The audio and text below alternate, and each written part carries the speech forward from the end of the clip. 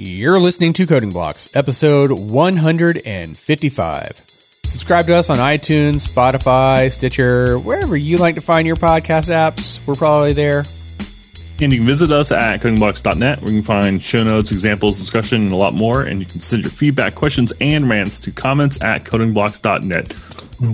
Yes, and you can also follow us on Twitter at Coding Blocks. We also have a Facebook page, which I think is facebook.com/Coding Blocks. Maybe it's Coding Blocks.net. I have no clue. But codingblocks.net/Facebook. You can find all our social links there at the top of the page on www.codingblocks.net. And with that, I am Alan Underwood. I'm Joe Zack. And I'm Michael Outlaw. Yes. Joe Zack is back, baby.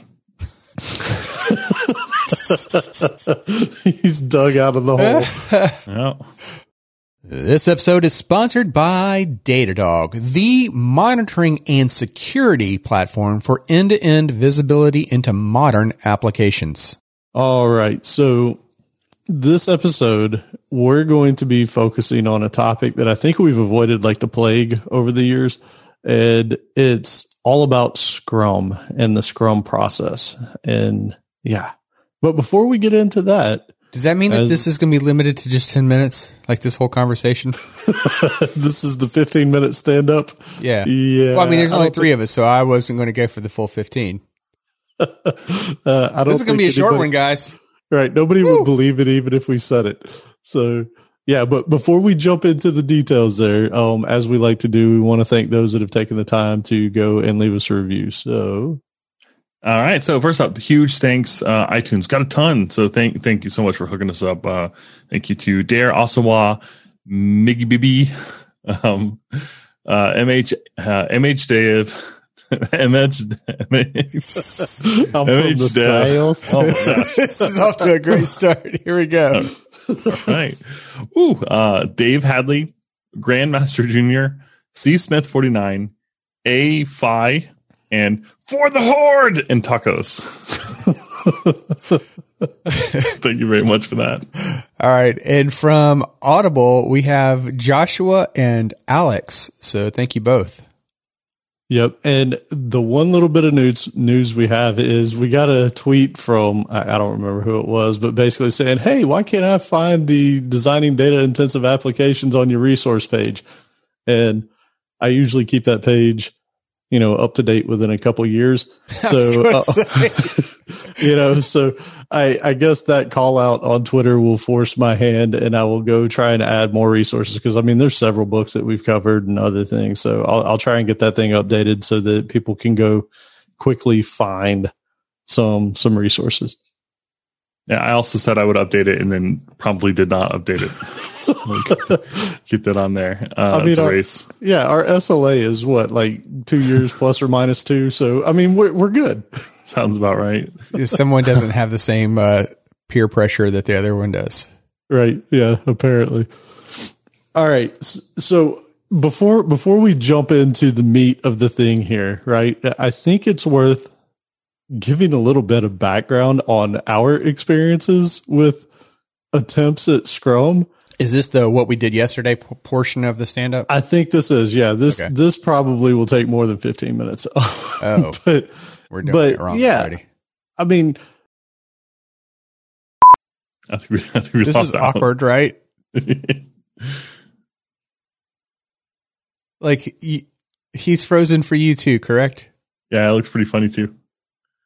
He looks like Willy when I'm throwing him a treat and he's just about to get it. All right, so this is going to be take 2. We're going to try to get this again. We're talking about Scrum. I think all the squirrels are holding the string really tight so that Alan's internet connection will maintain some ones and zeros, and occasionally we're going to get a 2 or 3 in his internet connection because it's upgraded.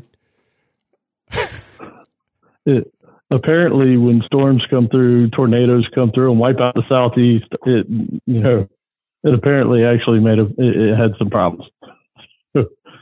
Yeah. Well, yeah, because the squirrels go and hide, so they can't hold the. Do you ever play the telephone game with the cans and the string? You know what I'm talking about? Oh yeah, yeah. Gosh, man. If you didn't hold it tight enough, then it didn't go across. Right, and that's how I imagine your internet. I think the 50s just dialed you on the rotary phone. Yeah, When you talked to the operator, did you say like, please connect me to the internet? Well, I didn't hear any of those dee-doo sounds. That's pretty good. So That was I've upgraded good. a little. Yeah. Yeah. All right. So millennials are probably like, what was that sound supposed to be? Right. Boomer. I can imagine my kids hearing that and being like, wait, what?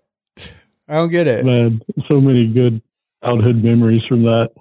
But all right, so I guess into the meat of this thing, what we said at the top that we're going to be talking about Agile, but I wanted to at least just throw in our thoughts on it initially before we even get into what it is and all that kind of stuff, because the three of us have had experiences in the past with attempting to do Scrum in the Agile processes, and I'm just curious what you guys would think about our past experiences.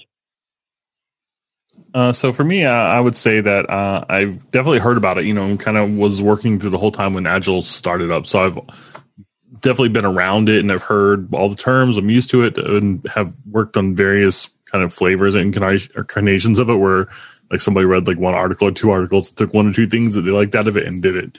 So I think that's called Fragile. So I've only done it wrong, and I've never really head to toe kind of read through everything about it. And of course, it's the term in general is kind of contentious, right? Because there's some people that kind of want it to be stripped down and stick straight to the manifesto. And there's other people that have like a lot of kind of hard and fast rules that have kind of developed around it in the industry. Like, so I don't know, maybe I would say I'm on the outside looking in, seeing the true colors and stuff.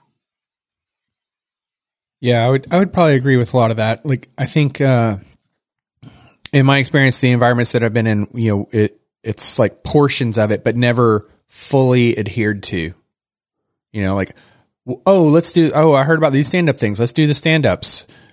But then the stand-ups would be like, 40 minutes long, and we'll actually sit down. And I'm like, I think it's called stand-up for a reason, but yeah. I never like fully adhered to completely in any environment I've been to. So I don't know that I have like a really strong opinion one way or the other about it, because I don't feel like I've experienced it. Yeah, I would also agree with both of what you said, and I'd even say that for me, my frustration always came from the fact that it always seemed to be like where it was trying to be done is people were more interested in like hammering the process down your throat than in what Agile was supposed to be, which was trying to truly adapt to the customer needs. And so it was always a frustrating thing, right? So that brings us into this particular episode in our somewhat dirty past with attempts at this. And really, I think the important part here is what we're trying to do. We're actually trying to do it again. We're trying to do Scrum again. But this time we're trying to buy into the key tenets, the core concepts of it. And hopefully that's what we'll be conveying in this episode and the next episode, because there's actually a decent amount of content we want to cover. So rather than make this a 4-hour episode, we're going to try and do it to where you don't go crazy. So with that, I guess let's go ahead and jump into it. So the first thing that was interesting, first, let me say that there was a LinkedIn learning course that I did on this, and I think it was called Scrum the Basics. And it was the perfect amount of detail, in my opinion. We'll have it in the resources we like, but it was like the excellent balance between the overview that you need and the implementation, right? Like, okay, I get the core concepts, but how does this work in real life? And so I highly recommend that. Look at the resources on here. But one of the things that they said is, hey, why do we even call it Scrum? Like, does anybody even know what this means? And it comes from rugby.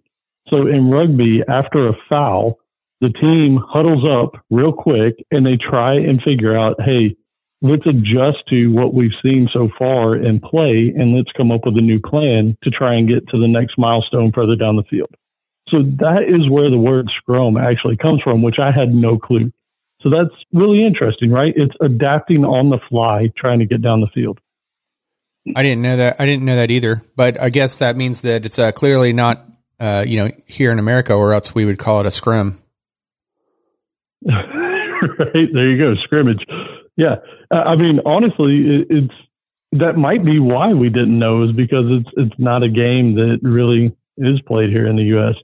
Yeah, I need some terms clarified, actually. So if you could describe rugby, foul, milestone, and field. I've never heard of any of those. Oh, God, sports ball. Yeah, we'll send you some links. All right, thank you. All right, so I think here's the big thing, right? Like, why is Scrum such a big deal? I mean, we've all worked with waterfall processes. I'm sure you guys remember those back in the day, right? Where they'd have a team planning a project for a year, and that year of planning would spit out a project plan that was supposed to be done over the next 2 years. And you couldn't change the requirements. The cost was fixed, and everything else was set. And one of the interesting things that they pointed out in this course was waterfall works great for things that have known quantitative bits, right? Like if you go to build a house, you can basically guesstimate at what it'll take to build the house right next door to it on the plot, right? If it took you 3 months on this first one and you knew that each piece of it was, a week's worth of work, you can pretty much extrapolate that into the house that's right next door. There might be some things that come up, like maybe the grading wasn't perfect, whatever, but you can adjust that a little bit with a few days here and there. Software development is more of an exploratory type thing, which she called out, and that makes a lot of sense, right? Like how many times have you gone to use an API that didn't work the way that it was supposed to, or even trying to set up the Maven dependencies on something in a Java project, right? Like there's so many things that require work outside any kind of time frame that you could have guessed. There was one of the books that we went through in the past, and I don't recall which one it was. I want to say it was maybe the DevOps Handbook, but it might not have been. But because there's always the analogy that we've heard for decades about when it comes to software development and like building a building or a house or whatever. And I think it's because of like, there's like similar kind of terminology about like building something or architecting something and whatnot. And, so they always try to make those kind of connections. But, in that book, they actually said that it was more like gardening, like creating software is more like gardening. So yeah, in your housing example, sure, you could like, hey, I've built 150 of these, so I know about like, what it takes to do the grading, pour the concrete, build the frame of the house, and then, wire it, plumb it, whatever. But with gardening though, you constantly are like reevaluating things, we're in a dry spell right now, so maybe I need to like do some watering on my own, or, the soil isn't as, this soil here isn't as rich as the soil at the other, house that I've been planning. So I need to, apply, different, feed, or whatever kind of chemical will be applicable to make the soil better so you're constantly like reevaluating as you go, right? I'd forgotten about that. And that's actually a really, really legit sort of analogy, right? Building a house is such a known thing. But so when we got into this, the project manager saw that there's a flaw in this, right? Because trying to plan out an entire game, like even, let's get back to the sports ball analogies, right? Because I know that at least 2/3 of this podcast here don't have any clue about this. But whoa, like you don't know anything about sports ball? You and Joe don't? Right. Wow, that's crazy. Right. Is that the one with the ice skates? I like that one. No, Joe. It's the one where they do the flipping around and everything. They like, jump around all over the place. It's really cool. Oh, okay. It's so hard. Yeah, it's really so hard. They do it to music and everything. Yeah, some of the best coaches in any sport in time, they've been dubbed the greatest coaches because they learn how to adapt during a game, right? Like whether it's after a quarter or a period or halftime, whatever, They come out, they see what was working or wasn't working well in the previous, however many minutes of play, and then they adapt to it, right? And basically that's where project managers are like, how are we trying to plan out a year or 2 year project and make it so rigid that people can't make changes when business is even changing faster than that, right? And so the whole part of Scrum really was, we need to get away from this trying to plan up front for this massively long project. And that's where this came from.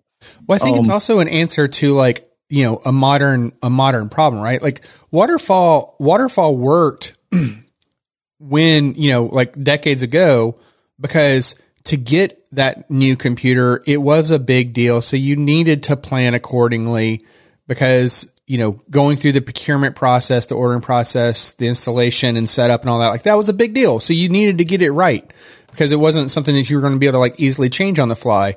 And, so you use that one example, but there were a lot of other parts of that puzzle that were like that too. But over time, we made it to where it was like super easy to get computers, like you could just jump on your favorite e-commerce website and, hey, it'll be delivered to you within 2 days. And, then it got to the point where like, hey, you don't even have to do that. Now you could just like go onto your favorite cloud service and, spin it up and within a few minutes you have it. So like our need to do these long planning efforts became less, right? And so I think that Scrum, was filling in that new process that we no longer had to deal with, those long procurement gaps, for example. Yeah.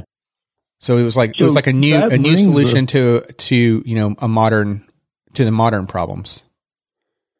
Yeah, and I think also because there's so many more people doing this, and software's changing so much quicker nowadays, it forced that need change, right? Like businesses, I mean, look at the Blockbusters; they didn't change; they disappeared, right? So business has to adapt to what's going on in the world, and if you're going to set up a software requirement that's going to be 3 years out, you don't know how that's going to change. You want to know something funny? I assume we're all Netflix subscribers here. The coincidental thing about it is that, you could argue, I think you can make a very strong argument that Netflix killed Blockbuster, right? Absolutely. So the comical coincidence there is that there's a episode on Netflix or a show on Netflix called The Last Blockbuster on Netflix that is about Netflix killing Blockbuster. That's so sad. I miss the days of Blockbuster. But really though? That brings us. No, you don't. I do. No. I have fond memories of going up there on a Friday night and renting a video game and sitting in front of that thing the entire weekend. Okay, because you're only remembering the parts that you want to remember. But let me also remind you of those times how many times did you walk into Blockbuster and you're like, oh, I want to watch this new movie that just came out or get this new game that just came out, and they're all gone because you were like 30 minutes too late, right? Or you would get there and there would be like an hour-long line to check out. Or, oh, by the way, you forgot to rewind. So let me charge you a fee for that. Come on, man. You lied. Nobody likes Blockbuster. Nobody has fond memories of Blockbuster. Man, there's this one game I wanted to play called Legendary Wings. Dude, that thing was gone forever. It was not a popular game. I think somebody just rented it and probably stole it or moved or whatever. But, man, I'll always go there and look at the box and it was just never there. So sad. Did you ever rent the consoles from them? I think I did. What? Yeah. Yeah, that was a cool way of do I even want to buy one of these things? Let me just rent it for a while and then see it. And they would give you this giant suitcase for it. Yep. It was ridiculous. See, you miss it. We all miss it. But all right, so there was something that is key to this whole Scrum thing, and actually to probably a lot of these new ways of project managing software development. And it's called the Agile Manifesto. And I'm going to let Joe Zach take this. I think, honestly, we should read these points off because they're supposed to be the driving points of what Scrum is supposed to help you deliver. Oh, crap. I'm watching a playthrough right now of Legendary Wings, but all right. All right, how about Okay, I'll start fine. it then, and then you pick up. So individuals and interactions over processes and tools. I was going to say, before we go through those, it might be worth pointing out some of the names that contributed to this thing, because there's quite a few that we've talked about before. Bob Martin's one of them. Dave Thomas, not the Colonel Dave Thomas, or Ron Jeffries. These are people that we said. Kent Beck. These are people that we talked about on the show before. Martin Fowler. So some we've referenced a lot. So these are people that have contributed a lot to just the industry as a whole. And there's a lot more names than that you probably remember. But those are the ones that kind of jumped up to me that we've mentioned several times. Andrew Hunt, wasn't there one of the books? Oh, Pragmatic Programmer. Yeah. Him and Yep. Dave Thomas were the Pragmatic Programmer guys. So, yeah, I couldn't remember. Sorry. Yeah, you were thinking Wendy's. I know. I totally was. I was like, hungry. God, I know it's not that Dave Thomas. Which Dave Thomas is it? But Baconator. That sounds really good right now. So Outlaw took the first one. Joe, you want to take a couple of these here? Oh crap! I was looking at people again. Hold on. I'm looking for it. So they have it in several. Okay, I'll say this second. Well, just to reiterate, the first one was individuals and interactions over processes and tools. And then the second one is working software over comprehensive documentation. Oh, I'm looking at a different list. Okay, I see. That's weird. Okay. It's in the show notes, line 58. All right. So which one did you just read out loud? That's weird though. Like the ones I looked up are differently phrased. He just I did the first two. Working software. Yeah, Okay. the first two. So customer collaboration over contract negotiation. Responding to change over following a plan. And that's it. Yeah, I mean, that's really it. And here's the thing. The worst part about this entire thing that I think has bitten me in the past is the very first one, the individuals and interactions over processes and tools. It always felt like people were trying to flip that. They were trying to force processes and tools down your throat to get a Scrum process in place.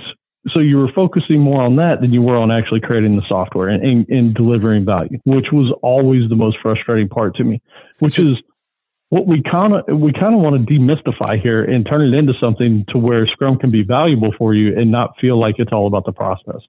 So when you listen to those though, like anything that is in front of the word over is what you're trying to put that's the syllable that you're trying to put the emphasis on, right? That's right. So like, that's right. Responding to change over following a plan.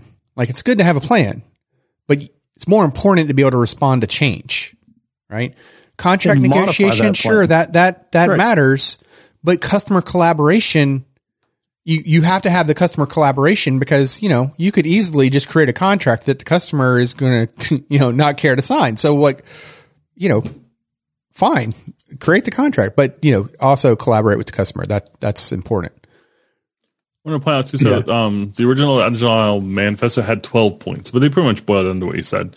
But one thing I like on here, they actually say the second point says welcoming change requirements, even late in development, which is I think the kind of the core of what was. It was like that was so contrary to what was popular at the time or how people thought about things. That was like, to me, like was the big sea change there. That was like it kind of identifies the big change from how things were done up to that point. Well, yeah, because it used to be that if you wanted to create a change, then it was like, okay, well, we'll evaluate what that change is, and we'll get back to you with a cost, Mr. Customer. And in a month. If we agree on that, then we will make that change. Otherwise, we're going to continue going on with what we've got because that's what the contract is. But also, like, I think it's a big, I think the big one here too, or one of the really big ones here is the working software over comprehensive documentation. Because going back to the waterfall approach prior to this, like Alan said, like you would have everything documented, like, hey, this is what we're going to do. And some of that documentation would even like be like UML, like, you're going to have a class called this, and it's going to have methods that do this kind of functionality. Like some of that documentation was like rather specific, right? But yet you didn't even have a working thing yet. And so like this kind of flipped it on its head. Like, let's focus more on an MVP kind of approach. Let's have something that works first and iterate on that and get feedback on it sooner rather than later. Right. Like a lot of this conversation is, Scrum came first, but it really dovetails well within to the DevOps handbook, right? If you think about some of the concepts that we talked about in there. Yeah, it was really scary. I would say to business at the time that were doing things the other way, because they would do things like have a list of requirements that were signed off by the CEO or signed off by the board, and the doc team was working, and the QA team had already written their test plans around it. People had budgeted their vacations, and like that, basically how they were going to spend their years on this stuff. And so to suddenly say like, look, just toss all that away, like let's just go. That was really scary at the time, and I'm still like amazed that like somehow this won because working in large industry at the time, it wasn't clear that was going to be the case.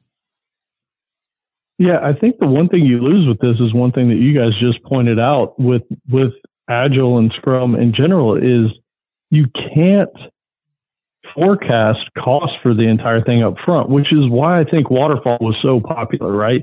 Like if we sit down and we do the documentation, the requirements, everything, we know that we're going to need 10 developers for a year and, X number of hardware costs, and it's going to cost us $1 million, right? Like something like that. You can't do that as much with Scrum because the thing's changing on the fly because you really are just trying to iterate on something. So I think that's the hard part of it for industry, but I think they probably end up getting more value out of it over time and probably waste less money in the long run, even though they can't forecast it as well. Maybe. I don't know. It was cool to be able to say too, like if you blow by a milestone by a month, you could say, hey, we're at least a month late. And that was pretty cool for some kind of processes. And I think sometimes, game industry will still do things like that where a game will have a date years in advance. Like we're releasing in 2022. And, Christmas time or, winter time. And then as the day gets closer, they'll bump it and be like, now it's spring or Q3 of 2023 or whatever. And so you can kind of guess based on that there's still some sort of waterfall going on. And sometimes the games like Cyberpunk was kind of famous for the number of bugs and problems when it released. And, people like I'll find a link here. Jim Hummelsine, design pattern evangelist, sent a really great link to a YouTube video talking about how Cyberpunk was probably developed with waterfall type principles because it suffers some of the problems that we see and associate with that.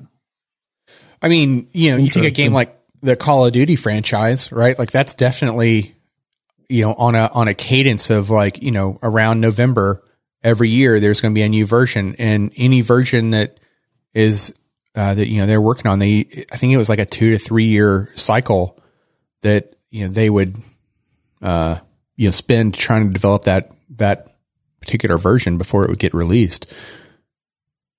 Yeah, and that's the thing. When you have a hard date, that's probably why people fall back to Waterfall, because it's very much based around providing a hard date on things.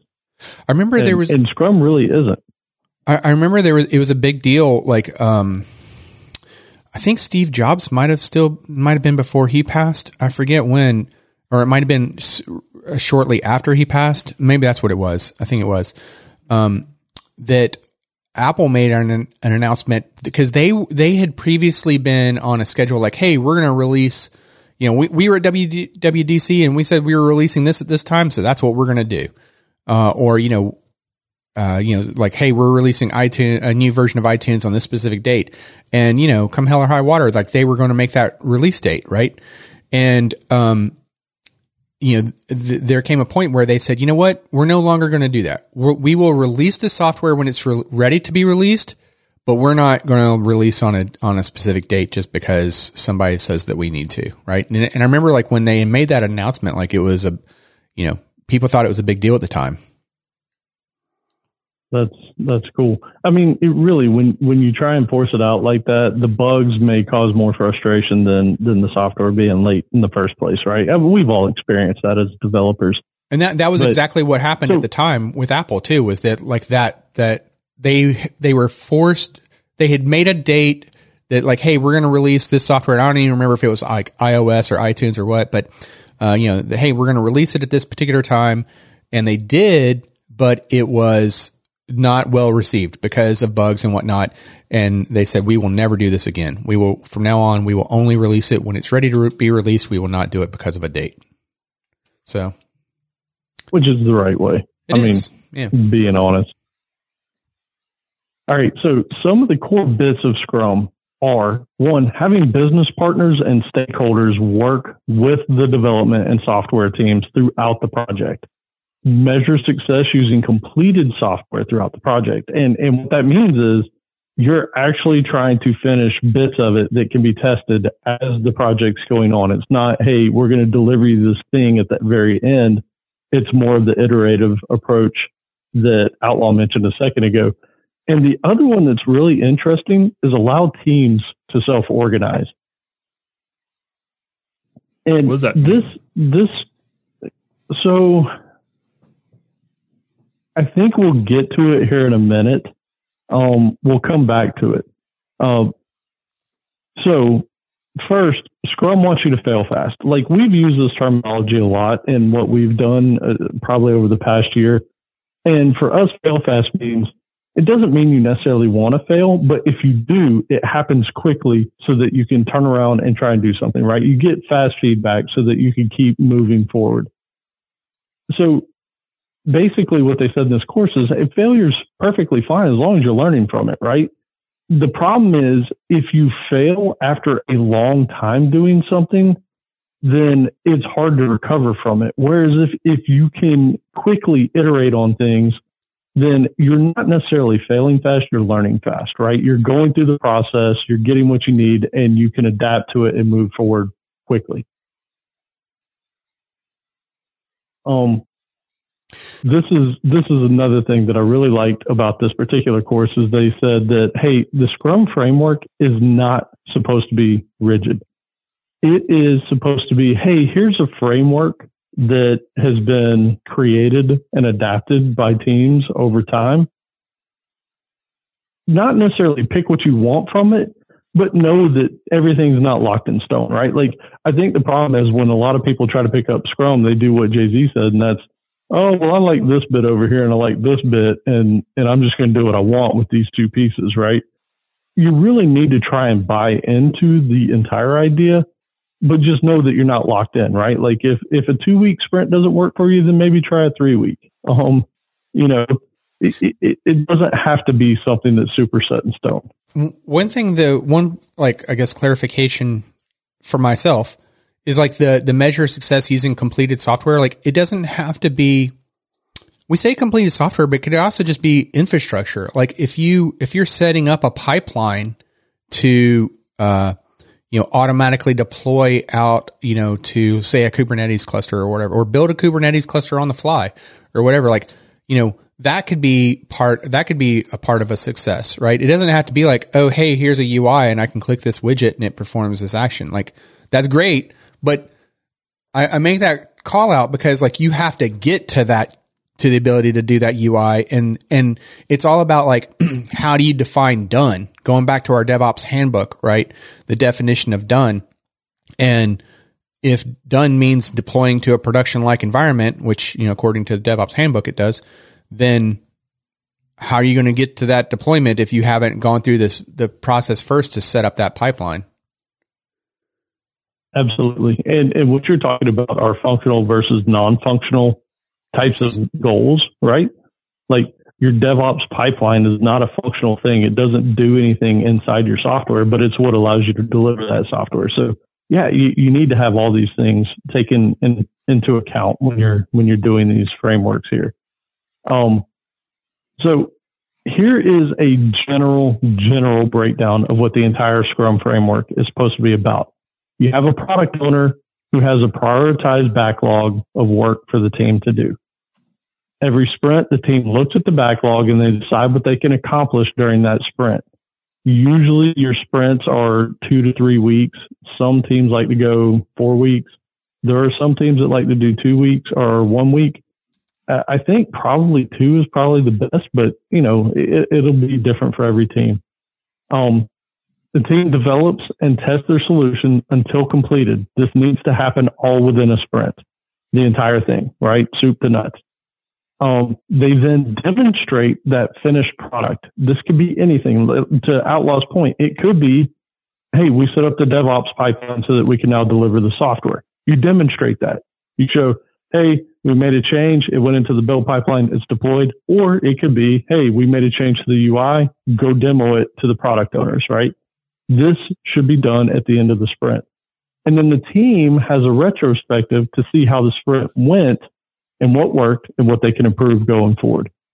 So that's really, in a nutshell, what Scrum is supposed to be, right? And then obviously the devil's in the details. I think Would you say that having... Oh, sorry. No, go ahead, Joe. I was just going to say, I was wondering if having a longer sprint period is kind of a sign of an anti-pattern. Because it kind of seems like in a perfect world, like you'd almost be doing this like every hour, everyone would run out, do something useful, come back, demo it, talk about what went wrong, move on. It seems like the faster you can have your sprints, the healthier you are. So if that's the case, maybe, then maybe the longer you're doing it, the more likely you are to kind of start drifting into waterfall territory. I think yes, it's a fine line. So here's the deal, right? With Scrum and with any kind of project planning type thing, there's definitely meetings that are set up, right? So you've got a lot of things you have to do. Like to make Scrum work, you're meeting pretty frequently. As new sprints are coming on, you have meetings to groom that backlog, to story point things, to assign things. So there's overhead, right?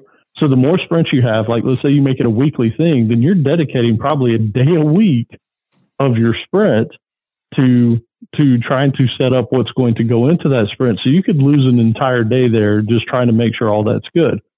If you go to a month, then you're kind of fighting what Agile is all about, which is responding to what the customer wants and needs and all that kind of stuff. So yes, absolutely. But I think there's a fine line, right? That's why I think probably 2 to 3 weeks is the right balance.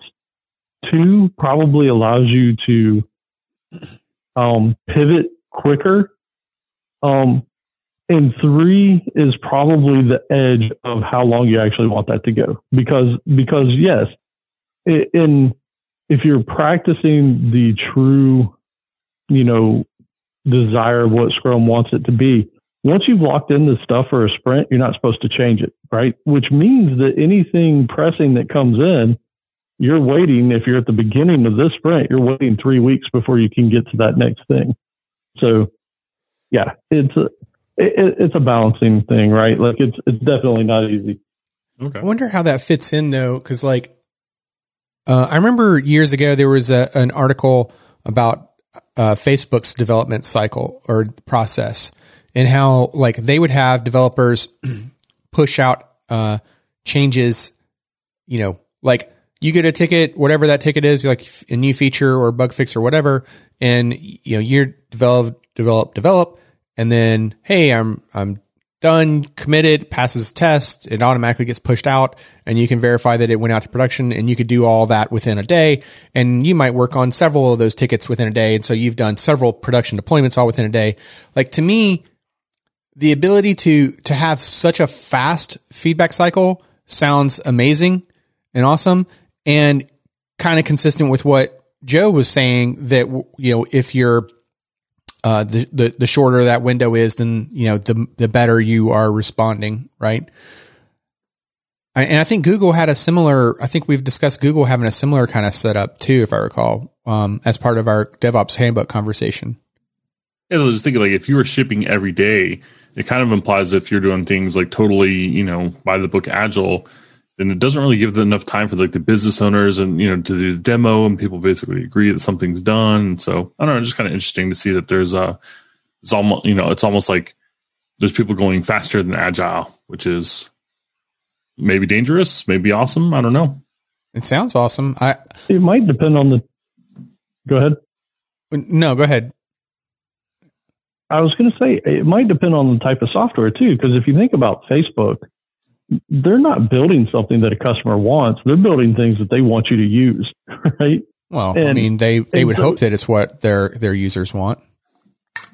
Right. But it's not, I guess the difference is if you are building something for a hospital, right? Like they have needs. They have things that they need to be in there. You know, you need to be able to choose the medications. You need to be able to do this. You need to be able to do that. Facebook's throwing features out there that they want you to adopt.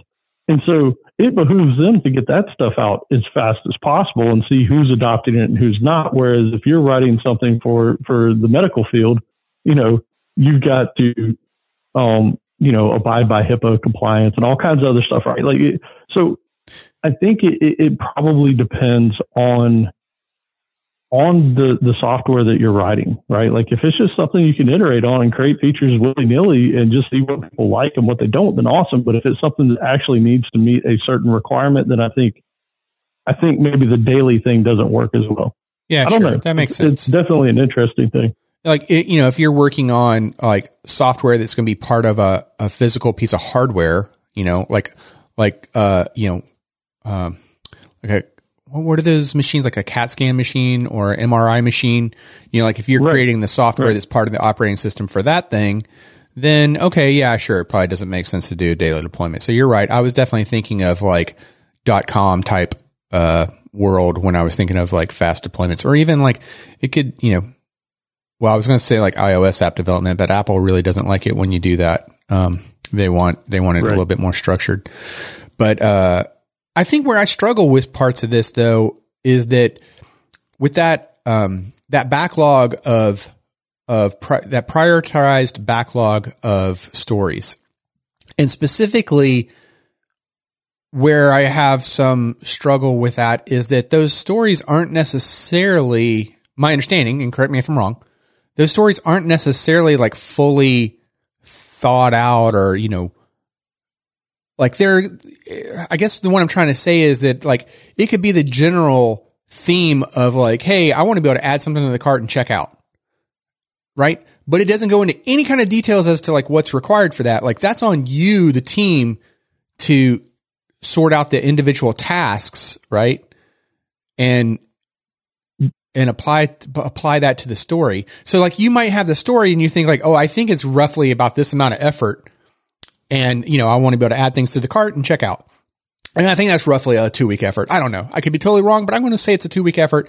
And then the team is like, yeah, sure. We'll take that story. And then they're like, okay, what is it going to take what are the tasks that are required to implement this story?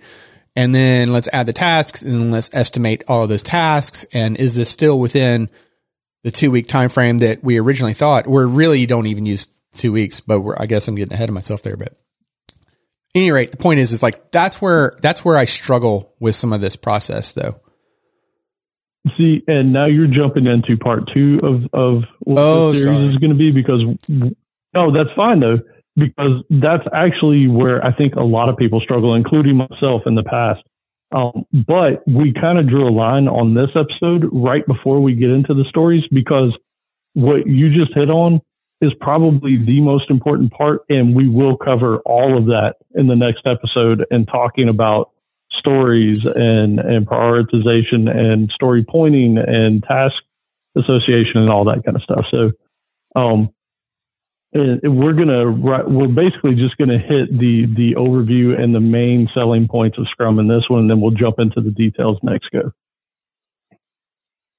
All right. So I guess then let's talk about some of the things that every project has. And probably most people that work on software don't even think about this, right? Like, because as a developer, we're thinking about what we're trying to create. We're not thinking about the things that the project management team or upper management is thinking about, which is the time, the cost, and the scope, right? Like in the waterfall process, all 3 of those things were fixed, right? It's going to take 2 years. It's going to cost $2 million.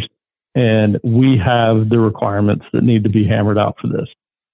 What happened is Scrum turned that on its head and it said, hey, you can keep 2 of them fixed, which is kind of funny because The time and the cost, they say, are still fixed, but the scope is what changes. But if you follow what they're trying to do here, the point of Scrum is different from Waterfall. Like Waterfall, like anytime anybody built something or planned out a project, the whole idea was we're going to have every nitty gritty detail in those requirements docs, right? In Scrum, Outlaw hit on this earlier. The idea is to get an MVP out there. And the reason you want to get the MVP out there, which for those that have never heard of this, is the minimum viable product. The reason you want to get that thing out there is you can get feedback. So you don't waste time building stuff that the end user doesn't want or need, right? Like you might have thought something was super important and they see it and they're like, yeah, it didn't really add that much value. Okay, well, all you did was spend 2 or 3 weeks on it instead of 2 or 3 months, right? So that's the whole point of that. But let's talk about some of the roles that are on these Scrum teams. One is your project owner. That's the business representative that is 100% dedicated to the team, the Scrum team. They act as the full-time business representative. That means that they're talking with the product owners and anybody in the business to make sure that they're getting the requirements and that they're writing good user stories. They also review the team's work constantly. So in theory, they should be involved in everything that the team is doing all the time so that they're making sure that what's being delivered is what the vision was. They interact with the stakeholders. They're the keeper of the product vision. We'll talk about that in a little while. And they are the ones that are responsible for constantly going through and prioritizing the business needs, right? Based off their conversations with the stakeholders. I mean, what isn't said here, though, is they're like the in between, like the developer and the customer, right? Like they right. That's why they are the business. That's why they know what the business needs are, because they are doing that communication. They're basically a people person. Right. I take the requirements from the customer and I give them to the developer. Right. And by the way, stakeholder and customer are basically interchangeable here, right? Your stakeholder is the person that you're delivering the software to. And that's totally what their job is to make sure that you're building what they want and need. So the other role in here, and I've heard some people want to change the name of this. The standard way of calling this was a Scrum Master. And from what I understand, just due to sensitivity issues, the whole term master here means that they've mastered the skills. It doesn't mean that they're, driving people to do things different ways. And really, when you find out about their role, they are sort of the spokesperson and the person for the team that is trying to look out for the team's best interest. So their primary thing is to make sure that they're trying to help resolve daily issues. And they are also the ones that are trying to make sure that they're balancing out the requirements that are there and making sure that the team can actually fill those requirements, right? Like if the product or the project owner comes to you and says, hey, we need these 5 additional features, then the Scrum Master is going to be like, hey, we're already at capacity, right? Like if you need this stuff, then there's going to be other things that suffer, because the whole idea is you're not supposed to make a team work 80 hours each to get something done, right? It's actually supposed to protect from that. Yeah, I mean, that means they're leaving like another 40 hours on the table. So, yeah, 120 is the goal. Right. That's right. Man, that's terrible. But the Scrum Master, on top of those two things, they're also supposed to help improve the internal team processes. They're responsible for protecting the team and their processes, which means that they're balancing the demands of the product owner, which I just said, and they're also keeping the team working at a sustainable rate, right? There is a quote that was used that says Scrum doesn't value heroics by teams or team members, meaning that they don't want your team working each 80 hours a week or one person working 80 hours a week to get something done. If you've done that, then you probably crammed your sprint with things to do you overcommitted your team. And that's not something that's going to be easy on day one, because you don't know what the velocity of your team is going to be. right? It's something that you'll learn over time with the team as you find out what the velocity of that team is. But those kind of heroics can totally throw off your velocity. So that's why Scrum doesn't value it, because it wants right. everybody to work at a sustainable rate.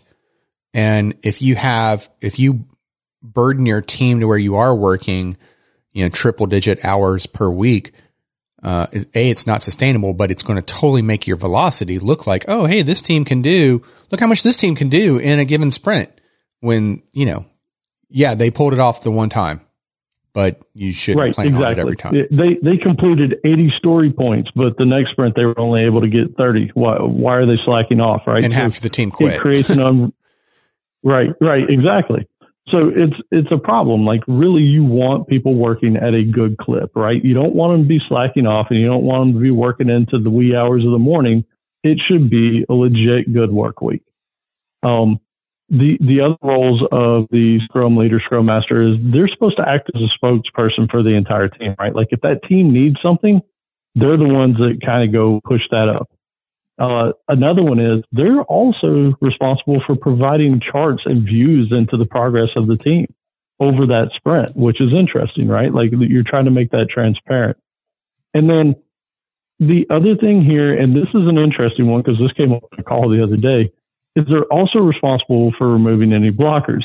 And the way when you hear that is, okay, well, they're just being tasked with trying to get rid of a blocker, right? Like, if Outlaw comes to me and says, hey, man, Jenkins is down, can't do anything. Well, that doesn't mean that Outlaw is going to quit doing anything to try and help resolve it, right? Like, he's not going to wait until the next stand-up to tell his Scrum Master that, hey, I need you to go take care of this because Jenkins is down. It doesn't mean you stop trying to do anything. Your team should constantly be in communication and trying to resolve problems. You bring these things up the next day if you say, hey, me, Outlaw, and Jay-Z, we all worked on this all day. We couldn't get anything going forward. We may not even have the right contacts. I don't know. Could you reach out and see if you can do something about it? That's what it's supposed to be. It doesn't mean that you stop trying to do things. It just means that they are the next line of defense if you aren't able to resolve something, usually within a day. It also feels like, though, this person isn't actually like one of the devs on the team, because it seems like a lot to manage, within a given sprint, like for that. I would hope not, right? Like, I think that you would hope it's not a lot, or that you would hope that they're not coding. I would hope that they're not being tasked out with a ton, right? So assuming that things are kind of moving along, they could totally be developing. If things are falling apart, then yeah, they might be chasing their tails trying to figure out how to get things resolved.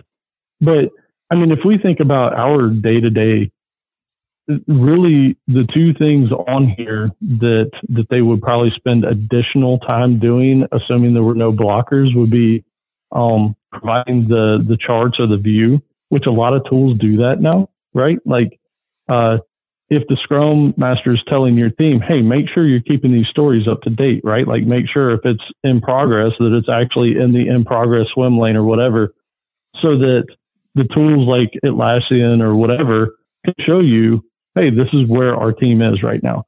So I think that in general, as long as the team is operating well and communicating and keeping things where they should be, then they shouldn't be overburdened with things. I guess there was just some of this that I interpreted as like, oh, that sounds like another way of saying meeting. And meetings are just annoying. Like they take up time, and I mean, they have a purpose. I'm not saying that they don't. I'm not trying to say they don't, but oh gosh, I mean,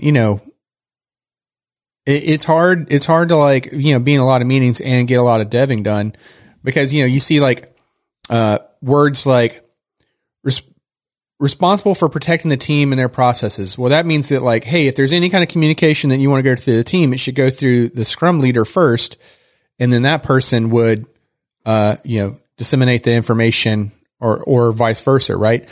And, what was it? There was another one in here, like, acts as the spokesperson for the entire team. Well, that to me translates to like, okay, anytime there's like, a need to communicate to others outside of the team, like you're going to be that person is the one in the meeting going to some other meeting to be like, yeah, and this is what my team is doing. Right. So that's what I'm saying. That's fair. Not to mention like the charts, providing those charts and everything for transparency. And why do you need to have those charts? Because you're later going to be in a meeting where you're going to present that stuff. Right. So yeah, I mean, in fairness, I think the spokesperson for the team is basically, if in your daily stand up, you find out that, I don't know, you need a piece of software, right? Like maybe that person's going to go, hey, boss, we need a piece of software, right? Like, it's not necessarily that they have to be the entry point to and from your team, but they are definitely trying to help the team achieve its goals, right? So I think that's the big distinction there is I don't think they're supposed to be a barrier to anything. They're just really supposed to be the advocate for the team is really what it boils down to. And that kind of leads to sort of the final point that they had on this is the project owner focuses on what needs to be done. The Scrum Master focuses on how the team gets it done. So one of the things that wasn't in these bullet points that I thought was interesting is it's sort of the Scrum Master's job to hold your team accountable. So and that means in your daily stand-up. So in your daily stand-ups, you have these 15-minute things, right? Like, hey, Alan, what'd you work on yesterday? I worked on ticket ABC. What are you working on today? Ticket ABC. If tomorrow I'm saying the same thing, they might say, hey, that was supposed to be a 4-hour task. Why are you still working on that? Hey, JZ, can you help out? Can you help Alan today try and get past this? Right. So they're kind of holding people to this whole notion that you have to be moving forward. And if you're stalling on something, and it may not even be because it's anything you're doing wrong, you might have been pulled into 5 production support things, but the goal is to make sure that you're moving that sprint forward. So I was going to say, the support story is always where I struggle because support is, production's on fire. That's one way of doing it. And that's, something that stinks and you want to get rid of that, right? That's a problem. But there's also the notion of support, just like you mentioned, where it's like, hey, somebody's having a problem with their ticket. Can you kind of jump in if you're like in a lead type position? And that kind of stuff happens to you all the time. And it may not even be your team. Maybe like, hey, someone else's team, you did something similar. Can you jump over there and help them out for 6 hours over the next week? That stuff's important. That stuff really helps the greater team. And, I think is good stuff, but it's really hard to budget for. And so it may be that you've got an 8-hour ticket that takes you 3 days because you have other meetings for other stuff, or you're helping other teams, or, you've got production issues, or you've got all 3. And that's something always that kind of frustrated me with estimates and doing stuff. Because I'm just kind of like, I can't help if someone tells me something's broken, like my mind jumps there instantly. Like, I like to be able to hop on stuff. That's very motivating for me, but it doesn't seem to jive very well with like strict agile.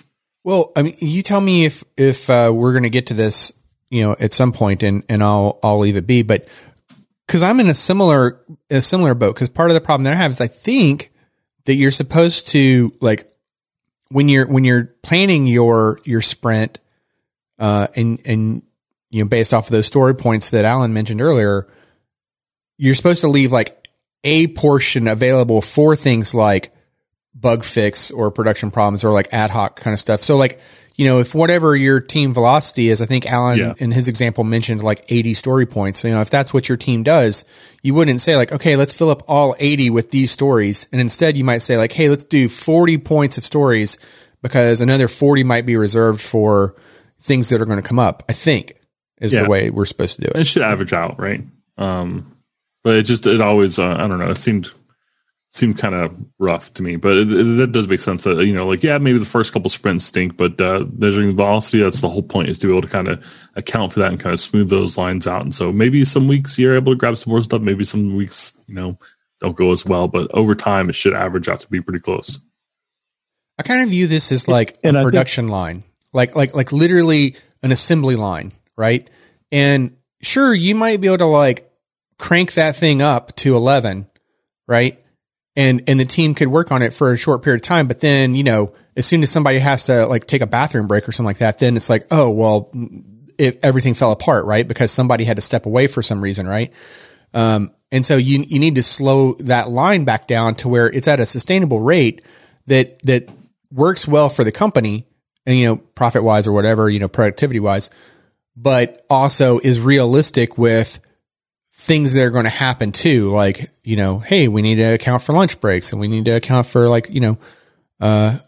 bio breaks and things like that. Right. Like, I don't know. Yeah, I think to you guys' points though, like when it comes to things like support issues or just in general helping other teams out, right? Like if you're one of those people in those roles, then I think that you do set up stories so that they're part of the sprint, right? Like you don't just want this big hole in the sprint saying that there's not things happening, but if you can allocate that, then I think it helps. And again, I think that's something that you find out over time, right? If all of a sudden, Jay-Z was pulled away for 3 days on something, then maybe we know that we need to create a story for, Jay-Z being involved in whatever it is. So I think it's one of those things that you have to feel out as you go.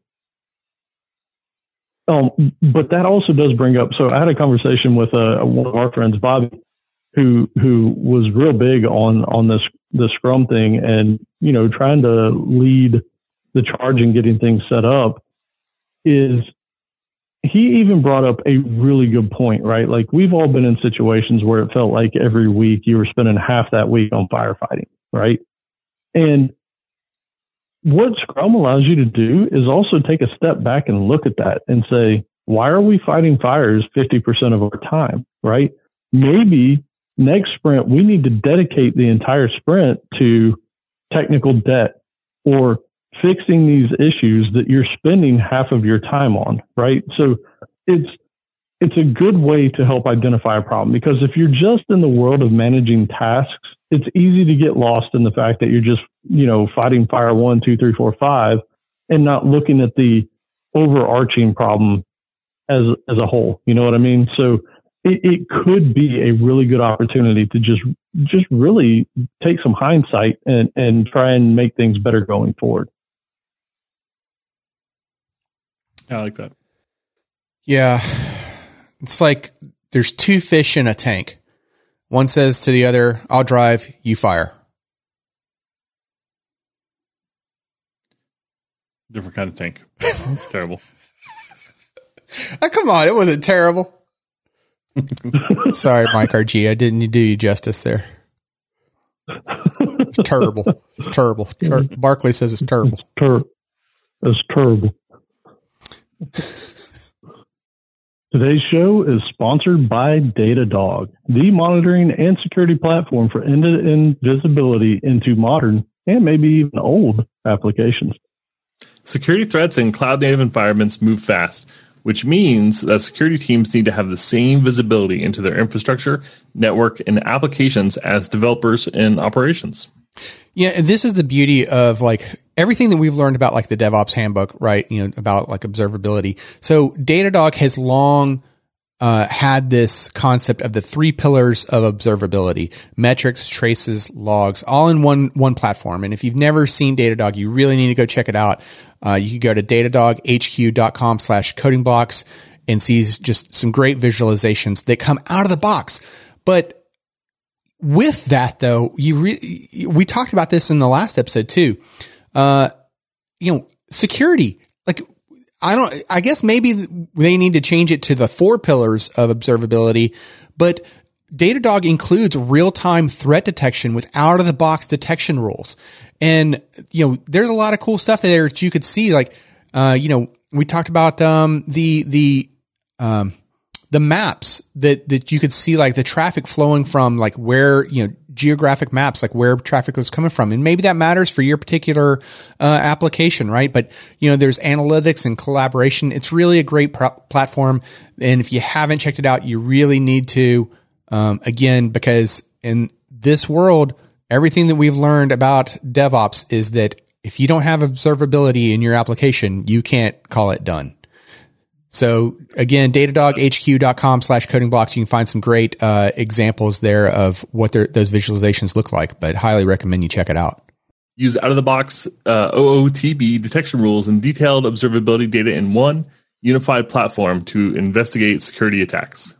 With Datadog Security Monitoring, engineering teams can easily detect malicious activity in real time before it affects their customers. You can see it in action by signing up for a live security demo and receive a Datadog t-shirt by visiting datadoghq.com/codingblocks. Again, get your t-shirt at datadoghq.com/codingblocks today. All right. So if you've enjoyed these terrible jokes that I failed to get across correctly, then you can leave us a review. You can find some helpful links at www.codingblocks.net/review. And we do greatly appreciate all the feedback that we get from the listeners. It really has meant a lot to us over the years, and is really I would say it's like a driving force, like a motivation to continue on too. Like it really does brighten our day. So we would appreciate it if you haven't already, if you would. And with that, we head into my favorite portion of the show. Survey says. All right. Don't make fun of the way I move my head when I say that, Jay-Z. I saw that. You got to get into it when you say it. You can't just scream it into the microphone. It's got to have that Doppler effect. Yeah, that's true. All right. So, a few episodes back, we asked, and I don't think, maybe this one was just Jay-Z and I think, because we didn't do a survey for that episode. It was just, we only asked one. We didn't answer one. So the survey was, which company has the best open source projects? And we limited it to 3 answers. And your choices are Facebook, Google, or Microsoft. So this is what, episode 155? So according to the Tutuco rules of engagement, it would be Alan's turn to go first. So what do you think your answer is? And the percent? This one's hard because I'm really impressed with what Microsoft's done. I mean, .NET Core is open source, right? That's or .NET 1 or whatever they're calling it now. That's amazing. Oh, they'll change the name tomorrow. But, man, it'd be .NET Framework Core Facebook for Windows for Professional. And then, right. .NET Core 2021 for Professional Office 365. I mean, let's not even talk about the confusing name of Microsoft Xbox One X and One Series X and whatever, man. At any rate. Well, I mean, you got to love it. It was there's the Xbox 360, and then the Xbox One. Wait, what? Shouldn't one have come first? Yeah, they're not necessarily the best at naming. But I got to say, though, Facebook has really killed it with some stuff. GraphQL, PrestoDB. I mean, so I'm going to go Facebook, and this is just from personal admiring of some of their projects. I'm going to say Facebook, and we'll go 50%. You didn't even say React. I mean, you didn't even say React. That's yeah. Impressive. I mean, yeah. And wasn't Cassandra? Yeah, man. Wasn't that a Facebook thing? What was the DB? No, it wasn't Cassandra. No. It was starts with an M, I think. RocksDB. That's what I just said. RocksDB. No, I thought there was another one though. Okay. Well, Cassandra also. All right. So Facebook 50% and the Math of a Chicken. Mm-hmm. The correct answer is actually Google. Microsoft, great things, and they've definitely got the PR machine out about it. But man, Google's got some stuff. Yeah, right. I mean, Kubernetes. How about Kubernetes? All the container tools. I mean, yeah, everything everything that even exists in the Kubernetes world. Scaffold, for example. Yep, that's pretty big. Yeah, Istio. Yeah, Angular, of course, on the front end. Dart, Flutter. I mean, there's just a lot. You can pretty much name any domain, and they're in there. Yeah. So both of you are at 50% each, but Alan says Facebook and Joe says Google. Do I have that right? Mm-hmm. Okay. Yeah. Well, you're both wrong. No. Yeah. So it was 52% from Microsoft. All right, go Microsoft. Wow. Yeah, I'm gonna assume that that's largely just the audience, our audience being probably, I'm gonna guess more Microsoft flavored, because of the .NET in our name definitely would imply a lot of Microsoft, I would assume.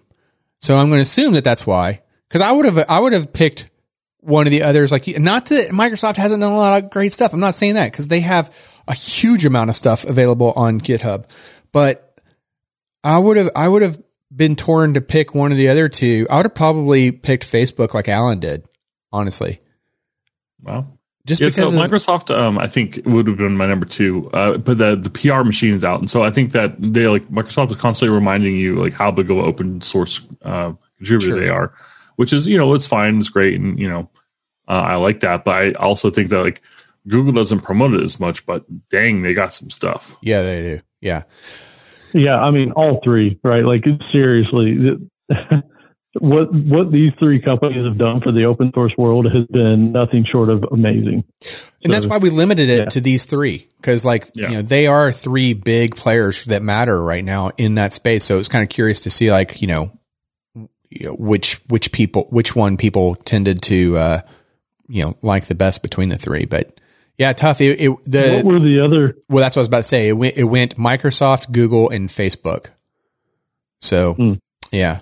And it wasn't really close either. It was 35% for Google. So, there was a steady drop off there from one to the next, You ever heard of Chromium?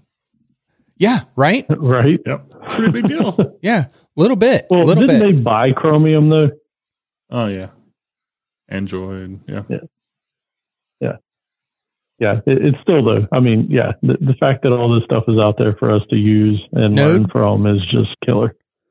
Node. I mean, that's just the Chrome V8 JavaScript engine. Is it? I thought that was the origin of Node, was the Chrome V8 JavaScript engine. Am I wrong? I thought it was the guy. I would say let's go Google it, but that seems like we would be breaking the open source rules here. I guess we'll Bing it. Yeah. I don't know that we're going to trust that result though. I guess that would be a Microsoft thing too. So maybe we DuckDuckGo it. We duck it. I'm still looking it up. So I know that, so there's a guy, Ryan Dahl, who I was thinking of. I'm not sure its relationship to the V8 though, but like you said, I don't think he went and it runs on the V8 engine. So yeah, thanks Google. Yeah. And for some reason, the ducks made me think of a dinosaur's favorite file format. Do you know what a dinosaur's favorite file format is? RAR. Yeah. Yes, I got one. Yeah, he got one. Thank you, James. That was sent to us from James. Thank you, James. Awesome. Yeah. Yeah. It's interesting. And just in general, too, though, as we're going through our Scrum and Waterfall conversation, it really makes me think too, some of that depends on where you are career wise, which is, I guess, another way of saying what generation you are, because if you are older, then you probably did a lot of waterfall stuff. So you have those bad memories of it. Versus if you are newer and younger in your career, then you've only ever known things like Agile and Scrum. But then it made me think, what generation is Forrest Gump a part of? Oh my gosh. I don't know. No. Joe's thinking. I got nothing. I don't know. Something about chocolate. No. Jenny. Oh my gosh. Oh my gosh. Thank you, Miguel. All right. So for this episode survey, we ask always the ever important questions. So let's say you're in Slack and you want to reply to a conversation in Slack. Do you reply in the channel? Because I don't want to risk someone not seeing my thoughts, or in a thread, because I like to keep my conversations tidy, like my desk. I mean, obviously, what kind of monster would just reply in the channel? Oh, sorry. Am I painting the jury pool there? I need to know these answers here. Yeah, they added that checkbox too, where you can like say reply in thread, but also add to the channel. Right. So you can like let people both. I have mixed feelings on that because it like dirties up the channel conversation. And then like if you do read the thread, you're like, okay, read it. And then you go back to the channel and you're like, oh, here, let me read that. Oh, wait, I already read that.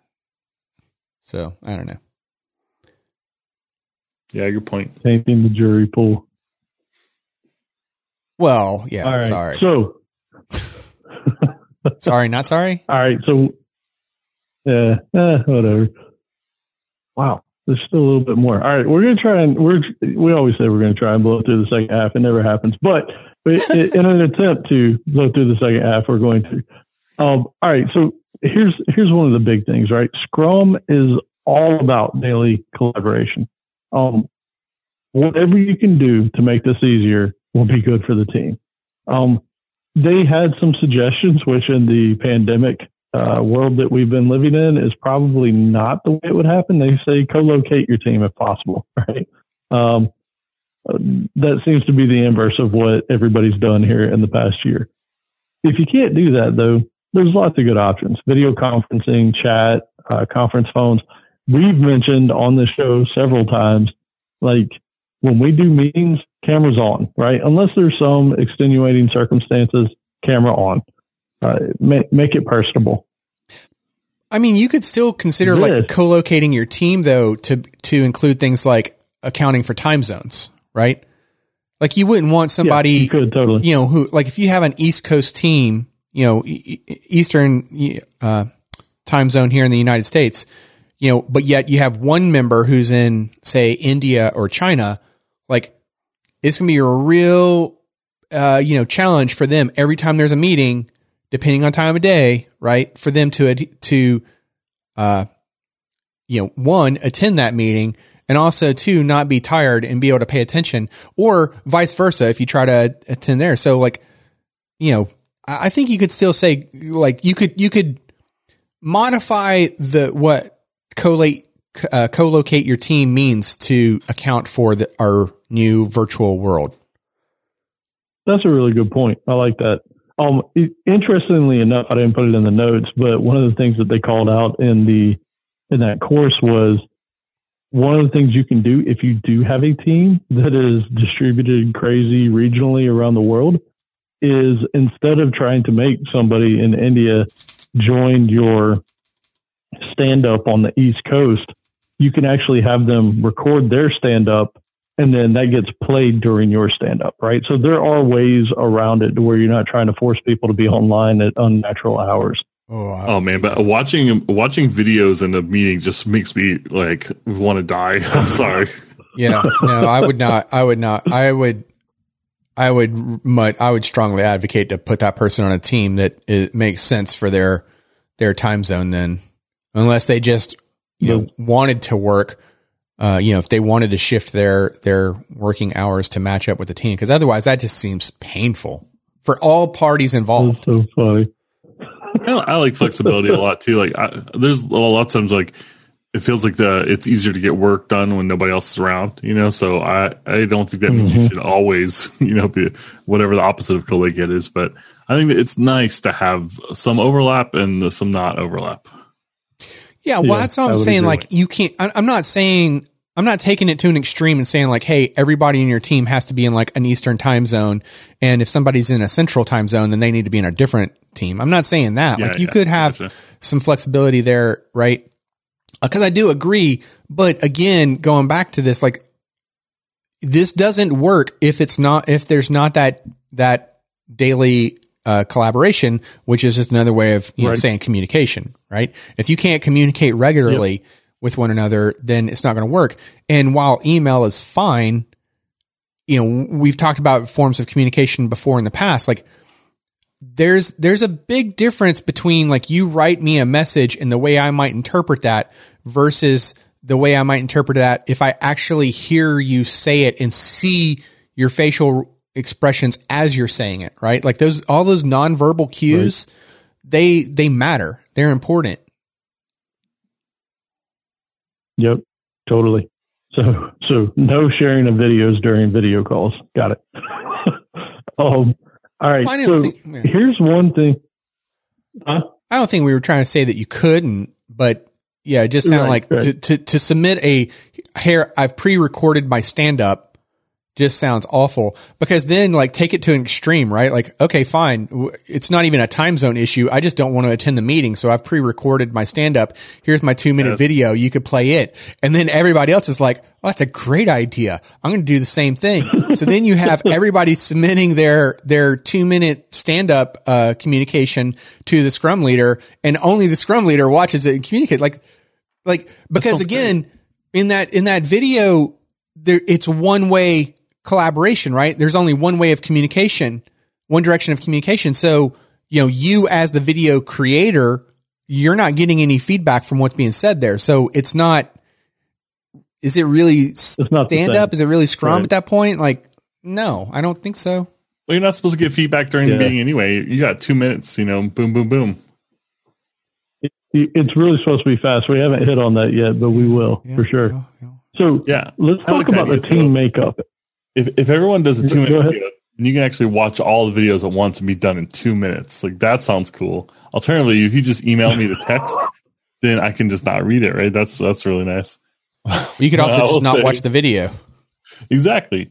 I don't love video anyway. Like, maybe it's because I'm not good with those nonverbal cues, whatever. But man, I love having searchable text. So just anyway, I'm not anti-Scrum. I am anti-waterfall if you can help it. But just kind of like to point that out that I don't like video.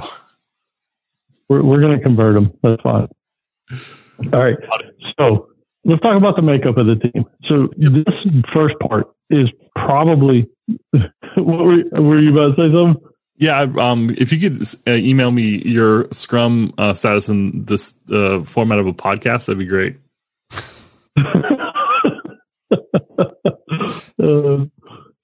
It'd probably be more apt to listen to them, huh? Yeah. All right. So the dedicated team, they make a very important part of this. If your team is not dedicated to that project for that sprint, your likelihood of success takes a major downward trend. So if you're going to set up a Scrum team, that team needs to be able to work on that work, right? That's really what it boils down to. If Jay-Z is being pulled across onto another team to do something else, he's losing efficiency because he's having to context switch all the time, right? Like, it's super important that you try your best to make sure these teams are sort of insulated from a ton of outward forces, right? The next thing they say is the ideal team size is between 5 and 9 members. If you go over 9, communication becomes impossible, right? Like, we've talked about it before on this podcast. Like, communication is really hard to scale. It's hard to get everybody on the same page. It's hard to keep everybody focused. If people aren't working on the same stuff, then they don't care. So 7 people is probably a good size. Anywhere from 5 to 7 is probably good. Anything outside of that, you're probably stretching a little bit, but the max should be 9. And there are research articles out there to back this up. I can prove that really quick. Think about your daily work interactions, right? How many people do you regularly go to lunch with during your day, right? It's not, you don't go with a dozen people. You don't go with 20 people. Why? Because trying to find some place that all those people are going to agree on is impossible, right? Because you got to go to each individual person and be like, well, what are you in the mood for? Well, what are you in the mood for? Well, what are you in? And then like try to sort that out. No, just a handful of people at most, right? That's as most as what you have the patience to try to sort out. Right. And this is no different. It's true. Your work part of the day is no different than that. Like, trying to sort out and communicate like how you're going to work on something or how you're going to create something, right? It's the same problem. We're just changing like what the conversation's about. Instead of it being about food, now it's about, code. I like that. I think Joe will like this part here. You want T-shaped developers. You want people that have a good breadth of knowledge, but are also good at getting into the details of any particular language, right? And or technology isn't necessary, or technology. This isn't necessarily a hard, fast requirement, but she did call it out in the course, right? Like if you've got 4 or 5 people on your team that can each do front end work, back end work, database work, whatever, then you have people that can work on any task on the team, right? And so that's really helpful. That doesn't mean that the team shouldn't have specialized people, but having those people with a wider skill set does make it easier to accomplish tasks and those stories on the team. And then they did say, though, that there are situations where you might need somebody that's sort of like in a consulting role. Like, let's say that you've got a really challenging database problem, right? You've tried everything. You can't get the performance right. You might need to call in the big guns and have somebody come in and work some magic on the database. You don't have enough tasks or stories to keep them occupied full time on your sprint. So these people can sort of be treated as consultants that you call in for help when you need them, and they're sort of available to all teams, right? So it is important to know that you can have, you know, some external help when needed and not have to try and fill them up with tasks the entire time. I like that. Yeah, I did too. I thought that was really good.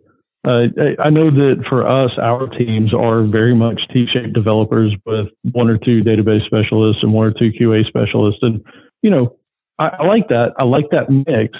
And I like the fact that most everybody can just do whatever they need to get things done. Now, here's one thing that's important about these teams, and they call it, you need to establish what are called team norms. And this basically defines how people work together. Like, not, hey, you need to call him at this time or you need to call her at this time. Not that. It's really more about how to work through the tough things. When a conflict comes up, you need to know, how do you come to a consensus, right? Is it, you know, you go around your room of 5 or 6 people and you say, do we go with solution A or solution B, right? And then everybody makes their points. 4 out of the 6 of you said that we go with solution A. Okay. That was the choice. And one of the things in Amazon, one of their key, I don't even remember what they called them at this point, but it was agree to disagree and still move forward with the agreed upon solution, right? Like, so that's a good team norm, right? If everybody else said, hey, this is what I think we should do, even if you're like, yeah, I don't think this is right, whatever. The team has spoken, move on.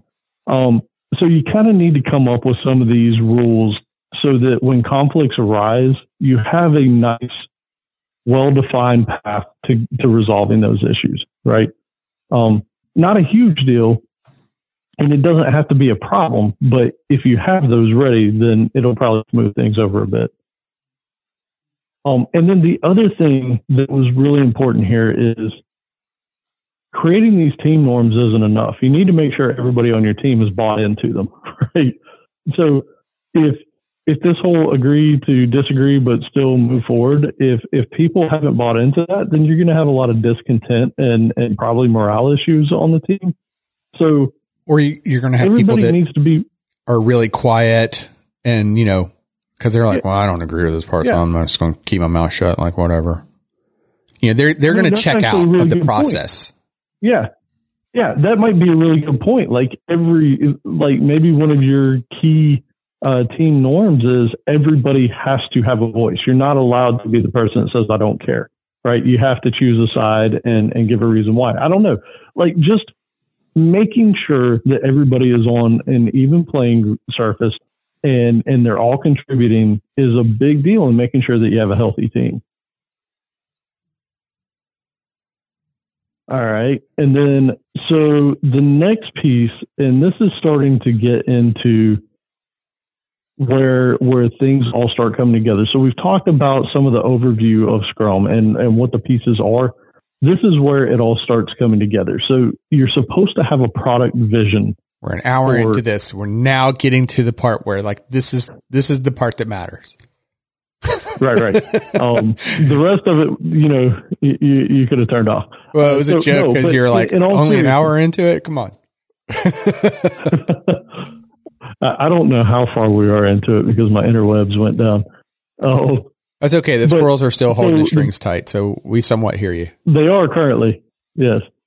So the product vision, it's the map for your team. It tells you how to get where you want to go, and this has to be set up by the project owner, right? They have to be the ones to say, you're creating this e-commerce app. This is how we're going to approach it, right? And this is what we want at the end of it.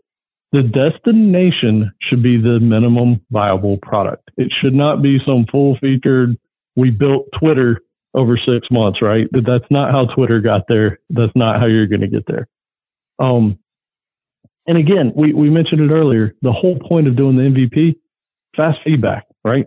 Get it out into the hands of the people who are going to be using it, get their feedback, and then spend time on the features that they see being valuable, right? Don't waste time on stuff that's not. And the beautiful part of this too is, unlike waterfall, where scope creep was like the two words that you heard every meeting, this isn't scope creep. This is just pivoting and adjusting and working on the next most important thing. Well, that's the big deal. I think that's the big difference, though, right? Is that waterfall was all about protecting against scope creep, whereas 100%. Scrum and Agile are recognizing that scope creep is a reality, and you need to be able to adjust for it and pivot when it pops up. Don't try to ignore it, but work on it, accept it. Yeah, it's no longer scope creep. It's more of, this seems like this should be the priority, right? This adds the most value to the product. Let's focus on the thing that adds the most value to the product. It's not scope creep. It's, just work on changing needs. That's it. So here's the next key part. And this is, we're almost to the end of this one, and we'll start talking about the individual bits in the next episode. But in this one, once you have the vision out there, you have to start to decompose that vision, right? Because saying, hey, we want an e-commerce app where people can order food, from their own home and have it delivered. Okay, fine. You can sort of see it, but you got to break that down into its pieces, right? So what they like to call it is you break it into themes. And a theme is nothing more than a broad grouping of similar work. Are these the stories, or are these the task for the story? No, this is actually above stories. Okay. So themes aren't usually like, if you're working in an Atlassian world or something like that, themes aren't necessarily represented in the ticketing system, right? This is more of a breakdown of your main vision. This is probably something you put into a wiki, right? Or something like that for showing your roadmap and how you want to get there.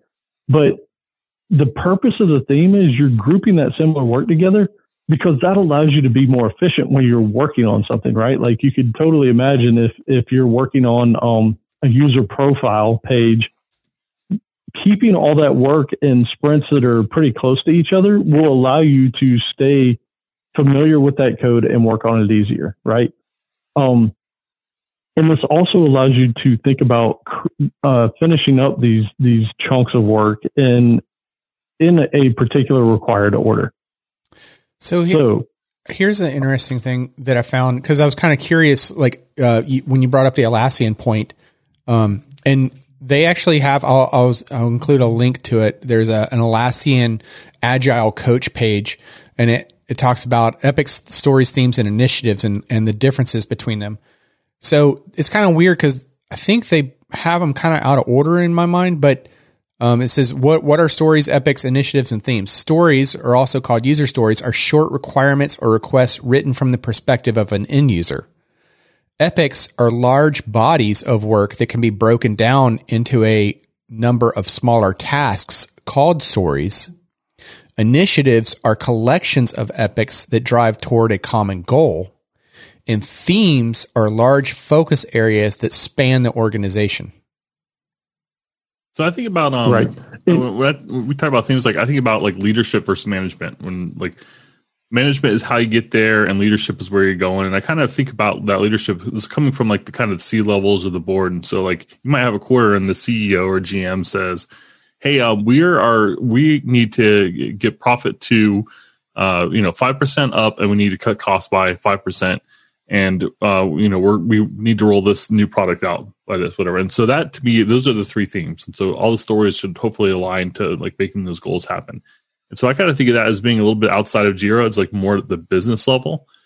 That's how I kind of think about it. But it's more about strategy than the tactics. I think that absolutely could work. It really needs to be something that you can visualize, is really what it boils down to. So if you have your roadmap, right, like you just said, your C-level says, hey, we want this app out there, right? That's going to be on your roadmap, that thing. Then you're going to break that down and say, all right, the themes of this are, whatever they're going to be. We want to create this ordering thing, right? Like maybe that's a theme. But the whole purpose of that is you can then chart that on some sort of calendar and say, we think that this theme, because we've broken it down into X number of stories or whatever, is going to take us 2 months to get this done, right? Across 3, 4, 5 sprints, whatever it is. But it allows you to break it down that way. So, yeah, I mean, it's a little bit harder to do when you don't have a project sitting in front of you to sort of break down this way. But yeah, I agree. And to what you just read off of the Atlassian page too, Outlaw, the thing that stinks about it is some of those are just sort of ethereal, right? Like you don't have your initiatives and you don't have your themes in Jira, right? They're just things that you've planned out. And the only things that actually show up in Jira are your epics and your stories and then your tasks. So it could be like towards, I think it still lines up though with what Joe said, because like the theme might be like, hey, your respective CEO has said like, hey, I want to reduce our costs. So I've negotiated a better deal with another cloud provider. So we're going to switch cloud providers. That's the theme. And then the initiative might be, a collection of epics that are going to do that migration of work. And then an individual epic might be like, a very specific kind of like portion of that. And then you start getting more specificity as you go down to story and then the subtask. Right. But it all falls under the theme of, hey, we're switching cloud providers. Right. So you wouldn't have have a Jira for like, hey, we're switching cloud providers. Right. Right. But it falls under that. So I think the way that Jay-Z said it about the difference between leadership and management, like I liked that, analogy. I think, hold on, let me see. So, the next part's here. So I used a couple of these things here. So, after you've identified those themes, like what you were just doing with the cloud things, like some of the stuff that I put on there is if you had a theme that was for a user profile in your application, right? Some of the features would be things like you need to be able to change your password, set up multi-factor authentication, and link your social media accounts, right? Like those would be some of the things there. But here's the key part. Once you've identified those features that you need, you might not be doing all of them because remember, the goal is to get the MVP out the door. So you might say, hey, in order to get this MVP out that I can get into the hands of my stakeholders, the only thing that's absolutely required at this point is to change password. Get it out to them, let them give you feedback, and then figure out what the next features are that you want to implement next. So with that kind of wraps up what we have in this particular episode. Next episode, we're going to start getting into the nitty gritty details of the user stories, the tasks, the sprint planning, all that kind of stuff, right? Like how you actually implement it. So hopefully this gave you a decent overview of what the goals and what is involved with setting up the Scrum and the teams. And next episode, we'll get into how you actually do it. Okay. And so maybe some of the problems and use cases. I'll pay attention on that one then, not this one. Right. Right. I think. Yeah. Oh man. It went longer than 15 minutes. We all lost focus. Yeah, a little bit. Like, yeah, we didn't adhere to the stand up that well, but that's okay. I mean, things are getting faster like all the time. And like our meetings are getting faster. Our computers are getting faster. I told my father that modern computers have gotten so fast that they can complete an endless loop in 10 seconds. That was pretty good. Thank you, Klaus. Who was that one? Yeah. Klaus. Yeah. All right. So there'll be some links that we'll have in the resources we like section, that, you can, follow along with as you're listening to this. And, we've said this before, but in case if you didn't know this, if this is new information to you, as you're listening to this episode, most podcast players will include our show notes, which, you could read and scroll through as you're listening to the episode. So you can click into these links in the resources we like section, as we're talking about it and follow along. So, there's your podcast tip of the week right there as we head into Alan's favorite portion of the show. It's the tip of the week. Hey, I'm first. Ooh. So I wanted to mention a free technical writing book. And the reason I wanted to mention it specifically, because I haven't actually read very much of this, is they actually have several examples. 15 examples of a lot of examples of really good like letters and proposals and that sort of thing. So if like you want to write a complaint email, like here's several, like just looking at the complaints, there's like 5 of them that kind of like show you good examples of what that looks like. If you have to write a progress report, which is something that we do sometimes, like here's one on database development and really lays out like the format, whether it's just tables, where the bullets look like, what the kind of the overall structure of the thing. Because I think writing really good artifacts, whether it's emails or wikis or whatever, it's so important to not waste your time. Because if you write an email that's not properly formatted or it's too long or whatever, people don't read it. If you write it's too short, then people don't get any value out of it. So I think it's really important to be able to write well for humans and also for searchability. And so there's a free book. It's all about it. And I'll put the link to the examples there too, which is really nice. So it must be working for you. I mean, you say you haven't read this, but I swear you must have, because Jay-Z's wiki documentation has been on point lately. So kudos to Jay-Z. I just like pull up one of these things and I change the words to my topic and I'm done. It makes sense. Just copy and paste. Yep. Find and replace. It is on point though. That is programming, right? It's copy, paste, edit. So yeah, makes sense. All right. Well, then we'll head into my tip of the week then. Okay, I got a few of them following in Alan's footsteps here. So I've only got 17, so I'll go through these as quickly as I can.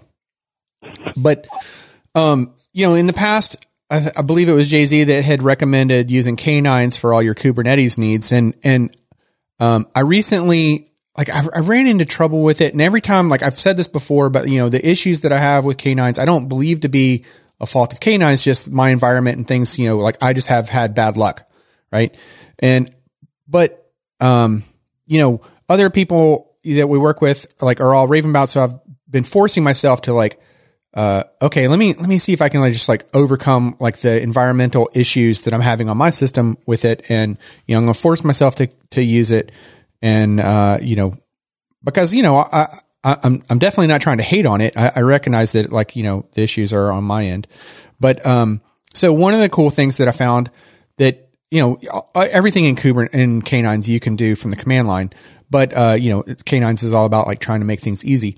So one of the cool things that you can do is, you can create a cron job in your Kubernetes cluster. And, the hassle with that is that, it's going to be on a schedule. And if you're testing that cron job, you want to be able to just execute it right then and there, make sure that it's working correctly. And, life is good before you commit your code in, right? And you can do that through a kubectl command, but in K9s, you could just, do an escape : type in cron jobs to see all the cron jobs that are in your cluster, select your specific cron job, and then Control T, boom, it'll go run it. And so I thought that was like, there's a lot of things that you could just do with ease, right? And so there you go. There's K9s. Yes. And then a couple other ones that I thought I would mention that I don't know that we've really given much love on this show, but I know that we've talked about ConEmu and Commander, but I don't know that we've talked about Windows Terminal. And I've actually switched from Commander, which is really just a wrapper on top of ConEmu. I've switched from that to Windows Terminal, and it's pretty nice because it's like a built-in, Microsoft kind of way of doing the terminals, and you can do all the same kind of things. I haven't discovered anything that ConEmu could do for me that I can't do with Windows Terminal, aside from the big one, which is the whole purpose of Commander is the fact that you could just throw it on a USB drive and pop it into any system, and boom, you have your terminal, your favorite terminal there. But aside from that, one takeaway, like everything else that you would want to do with those, like splitting multiple terminals side by side or one on top of the other or whatever, you can do with Windows Terminal. You can keyboard shortcuts to like start up a new terminal, the same ease of copy and paste, which sounds silly if you're coming from any other environment, except if you use command prompt, which if you're still using command prompt, we need to have a talk.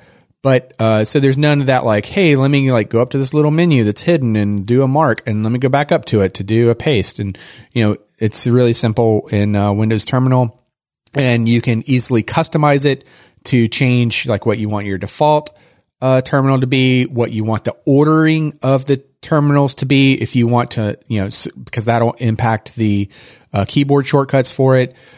You can have an Ubuntu shell startup. You could have PowerShell, whichever one you want. You can easily add into that list of available shells, and again change your default. So like every time you open up Windows Terminal, maybe it defaults to your WSL Ubuntu instance. And so if I thought we would I thought we should give Windows Terminal its due because I didn't recall that we had already, and I apologize if we have. But another one that I don't think that we've talked about either, though, is the GitHub CLI. And so we'll have a link to that as well. And the GitHub CLI is pretty nice because, you can, I guess the big one would be the ability to create your pull request from the command line. Because, technically pull requests are not like a Git thing. That's a feature that was added on top of Git. The visualization of it was really just something that was built on top of it. But, so the GitHub command line gives you the ability to create those pull requests from the command line, and you can check on it. You can check on your repo, your issues, the status of your PRs, various commands like that. So it's pretty cool. And I thought, hey, let's include a link to that. Yeah, I actually, I actually had this tip a while back, by the way. Oh, you did? I'm sorry. Yeah, no, I love this though. So I just creating a repo in there alone is pretty amazing. And the issues too. So I actually like to be able to create issues. You see it. And it's really good about prompting you for what you need to basically say like, GH, I think it's like new repo or something, a repo new. And then it'll prompt you. It's like, hey, do you want public or private or whatever? So it can kind of step you through that stuff. So you don't have to memorize a bunch of arguments, but I love it. Well, I will include that. It was in episode, what number was this that it was mentioned? 142. So it wasn't even that long ago. I'll include a link to that in the show notes. Yeah, it's good stuff. Outlaw has forgotten something in the episodes. Yes, finally got him. Right? Yeah, it's the mind's the first thing to go. So I guess this is the beginning of the end. Sayonara. All right, so I have a handful here that I just remembered a few of them as we were going through these. The first one, man, I love this. So this is actually a JetBrains plugin that's available on a lot of the JetBrains IDEs. Not all of them, which kind of stinks. But from what I understand, it's at least in PyCharm, IntelliJ, and some other ones. I think they have an exclude list. But it's called grep console plugin.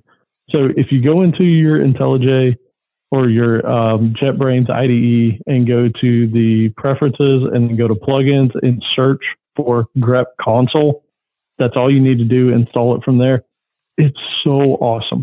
So I don't know if you run an application, in IntelliJ or PyCharm, you'll have your debug console and you'll also have your console output, right?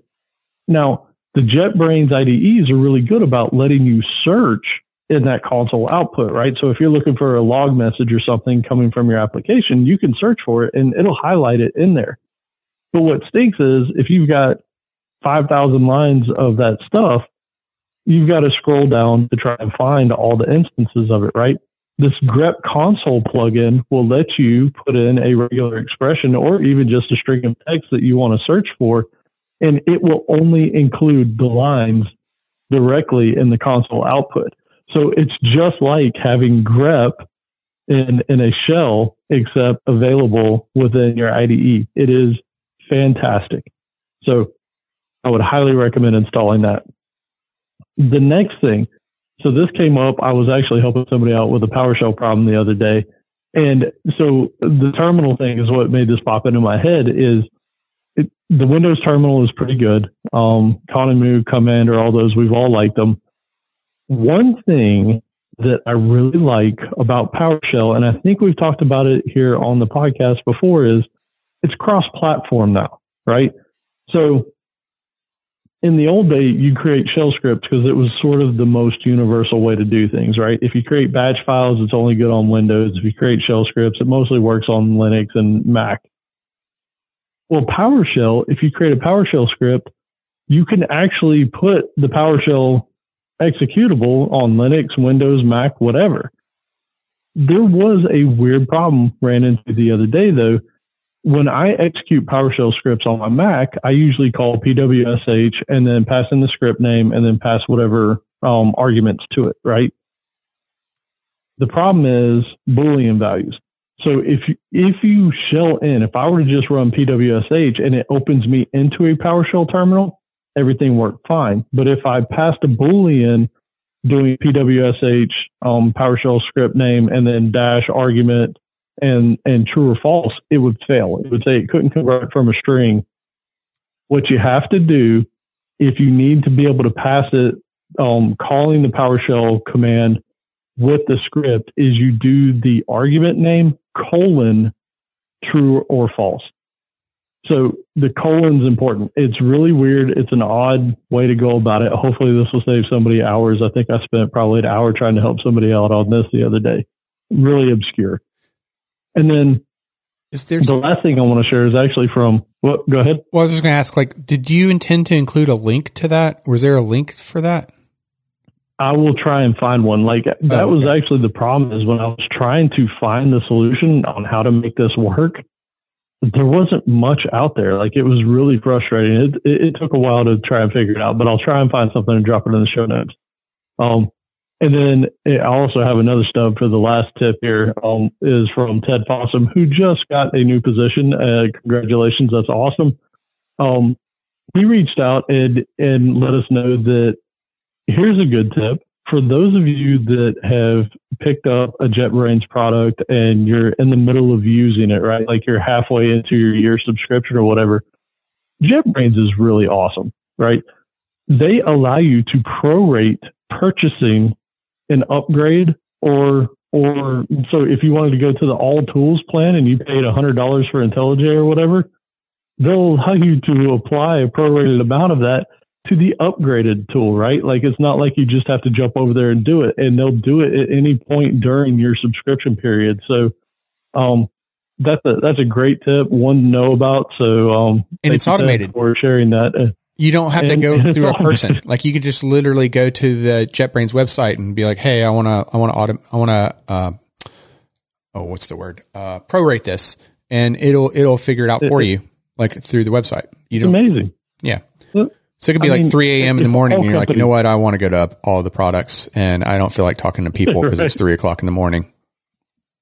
Right. So yeah, that was it for all of mine. I will update those, and we'll have those in the show notes for you as well. All right. Well, we hope you enjoyed this episode where we talked about, I guess, all the boring parts of Scrum, because, the good parts that we're supposed to pay attention to, we get to on the next episode, I guess. But, right. Hey, thanks for hanging in there with us so far. And, if, maybe a friend, sent you a link, or, you're listening to it from their device or something like that. If you haven't already, you can subscribe to us on, iTunes, Spotify, Stitcher, wherever you like to find your podcasts. I'm sure we're there. And if we're not, let us know. We'll figure that out. And, like I said before, if you haven't already, we greatly appreciate the reviews. They really do, put a smile on our face, and, we enjoy reading those. So, you can head to www.codingblocks.net/review and find some helpful links there. Got to keep them on their toes. All right. So while you're up there at the website, you can definitely check out our show notes, or even like Outlaw said earlier, if you're in the podcast player, the show notes are probably there just to swipe away. We have some good discussions up there. You drop us a comment. You can do that on codingblocks.net/episode 155. And you can send your feedback, questions, and rants to our Slack channel, which, did we ever get that resolved, fixed? Do we know? No. So, okay. I did update the text on the page. So now it basically says, hey, send us an email. Well, preferably not an email. Send us a tweet or something, and we'll get you in there. Slack changed their API, and they changed it so the requirements for using the API specifically for invites is changed. You basically have to be on an enterprise plan. So looks like this is the way. Until we move to Discord. Right? Yep. That's a lot of people to shift. Microsoft.